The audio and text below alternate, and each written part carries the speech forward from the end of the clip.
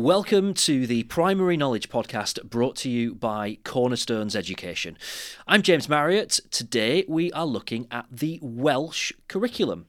I'm joined by Nicola Marriott, no relation. No. Who is a curriculum advisor at Cornerstones. Welcome, Nicola, or should I say croeso? You could. I don't know how good that was. To be honest, neither do I, because the Welsh language is not my strong suit, but the Welsh curriculum probably is. Okay, so our aim today is we're going to take a look at the structure of the Welsh curriculum. We're going to see what's important, we're going to see what directives and updates we've got from government and from Estyn. So, Nicola, first of all, just give us an insight into how the new Welsh curriculum is structured, if you would do. Well, over the last sort of 5 years, the structure has changed. So basically what's happened with the Welsh curriculum is they have built the Welsh curriculum around the 4 purposes. And those 4 purposes are, the main idea of them is to bring learning into the 21st century, to give Welsh children and learners that opportunity of developing a well-rounded curriculum. And that's where it is there. It's just to give them that opportunity. With those 4 purposes, it is then backed up with things like the 6 areas of learning and experience. We've then got the 5 principles of progression, which are also built down. And then each of the areas of the curriculum is then led as you go forward. Within those 6 areas of learning, there are 27 statements of what matters. Right. And those are spread over those different areas of learning. And then intertwined within all of this, we then have the 3 cross-curricular skills of numeracy, literacy and digital competence. And schools at the moment are trying to put and bring all of those together to develop their new curriculum and put in place what they want for their children as they move forward.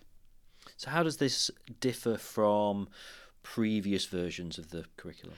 Well, the major change for the curriculum is to that movement away from a subject-based learning into the 6 areas of learning and experience. That was the big sort of main change, and steering those children for that sort of holistic education within the curriculum. And it's just about sort of having that opportunity. Now, all of these changes were brought about by the Donaldson report, which was published in 2015. And the team made 68 different recommendations, all of which the Welsh Senate agreed to accommodate when devising the new curriculum. And then since then, what's happened is a lot of things have been put together to give schools a little bit more structure and a way of approaching their curriculum as they move forward. So the schools are working with those and now working with those 6 AOLEs. They have that opportunity of then working together with the stakeholders within their community to ensure that they are providing a bespoke curriculum for everybody. And all what we have is that opportunity of having sort of that interpretation for the individual school and working with those children as well, because pupil voice is a really big area about encouraging the children to get involved in their curriculum as well. Okay. Let's look ahead slightly then to September 2022. What are the key things that schools need to have in place by then? Well, currently, during this current year, schools should be putting together should have had together a curriculum in place so that they can trial what they're doing. The idea for this year is to trial, so September 22, they have a working curriculum in place, which then can be adapted, developed, depending on what happens as they go through the curriculum. But they should have that opportunity of having together what they need for their staff, pulling together resources, but then also having that coherent curriculum developed all the way through, pulling together all of the information that the government has given them, pulling together all of the information from the pilot schools, and having that opportunity of just having that trial and error.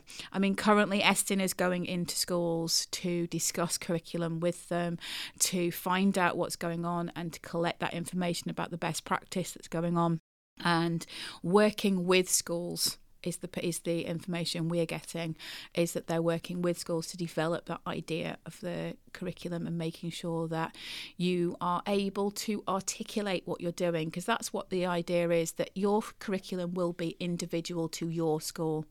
And it's then about you being able to articulate to the visitors who are coming in exactly what you're doing and what you intend and what you want for your curriculum.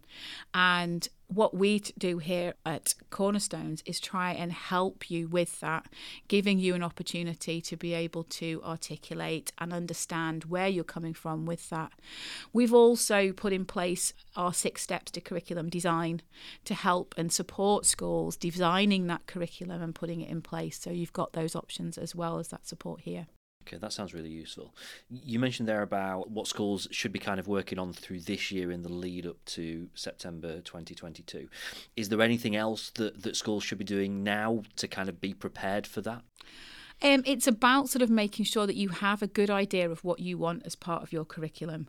I mean, one of our key starting points is that you develop that principles and purpose, that purpose behind your curriculum, and have that vision about where you want to go. And that's what schools should have in place. They should know what they want to do with their children, what their end point is with them, because children go through that journey and have that journey from nursery all the way through to year 6. And it's about ensuring that you as a school are clear about what that journey wants to be. So it's going to be a continuum. And even when you get your curriculum in place for Curriculum 22, it's about sort of always keeping an eye and evaluating what you're doing to ensure that what you're doing is best practice for your children. And they should be there at the sort of forefront of what you're doing and what you're putting in place. There's a lot of new stuff here, isn't there? We've talked about some of the changes and some of the, I guess, challenges really that we've got coming up here for schools.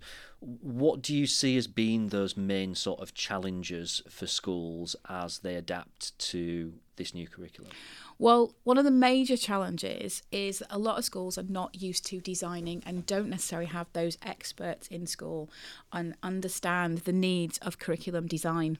Mm-hmm. And that is what is one sort of place. A lot of teachers and a lot of staff within schools understand their year group. They have their specialisms. They might understand their area of learning.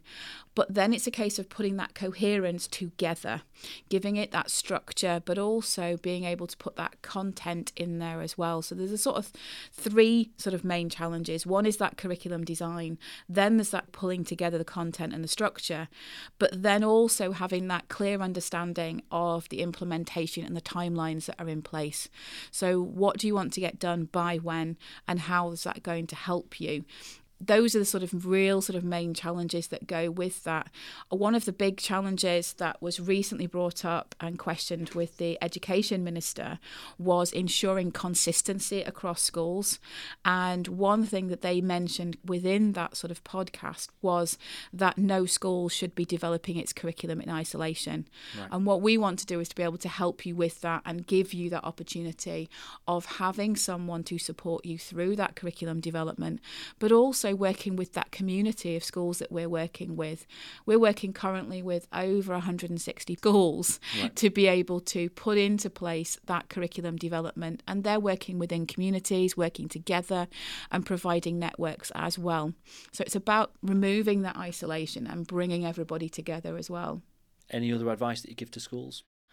We work closely with schools, and a lot of our advice that we're giving to schools is completely bespoke to their unit. We sit and listen to what they're doing, what they want, and ensure that we give them that. But it's about sort of with that starting point that we've already sort of mentioned is get to know your school, get to know the community and what you can bring together, and also have that end point in mind so that you've got all of those elements together of what you want those children to achieve while they're with you, but also what do you want them to experience, because the more experiences those children have, the more well-rounded education they will have as they're going through as well.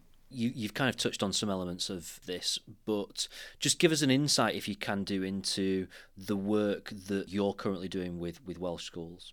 Well, at the moment, what we tend to do is we are there to be able to support. We provide online support as well as conversations. We have developed our network of online meetings for schools so we can have that face-to-face conversation about what you're doing in school, but also giving you that advice.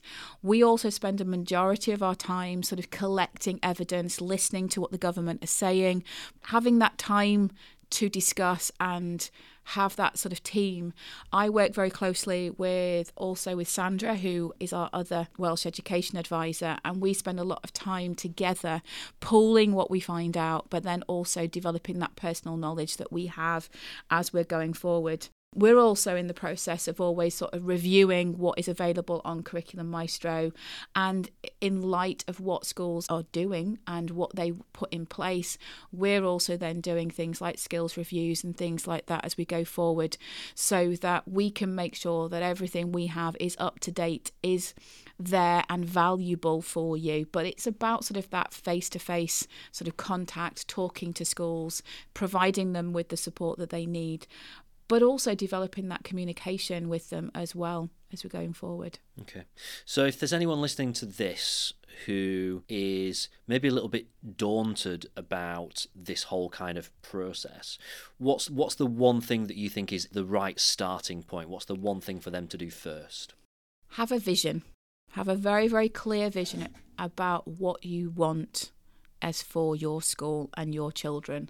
And my opinion is, think about what you would want for your child when you're going to school, and making sure that you've got that in place. And once you've got that idea of what you want, then start looking at either help and advice that can support you with that, and contact us or anybody else that you feel would provide you with that support for that vision. But also having a very clear idea of what you want to do as you're going forward. Makes sense. Brilliant. Nicola, thank you very much. Some really useful things there. Thank you. Okay, thank you. I hope you've enjoyed today's episode. We have handpicked some extra resources and content which we think you'll find really useful. Just head to the show notes for this episode to find those links. There's loads more information, and you can find all our other episodes at cornerstoneseducation.co.uk. Thank you for listening, and we'll see you next time.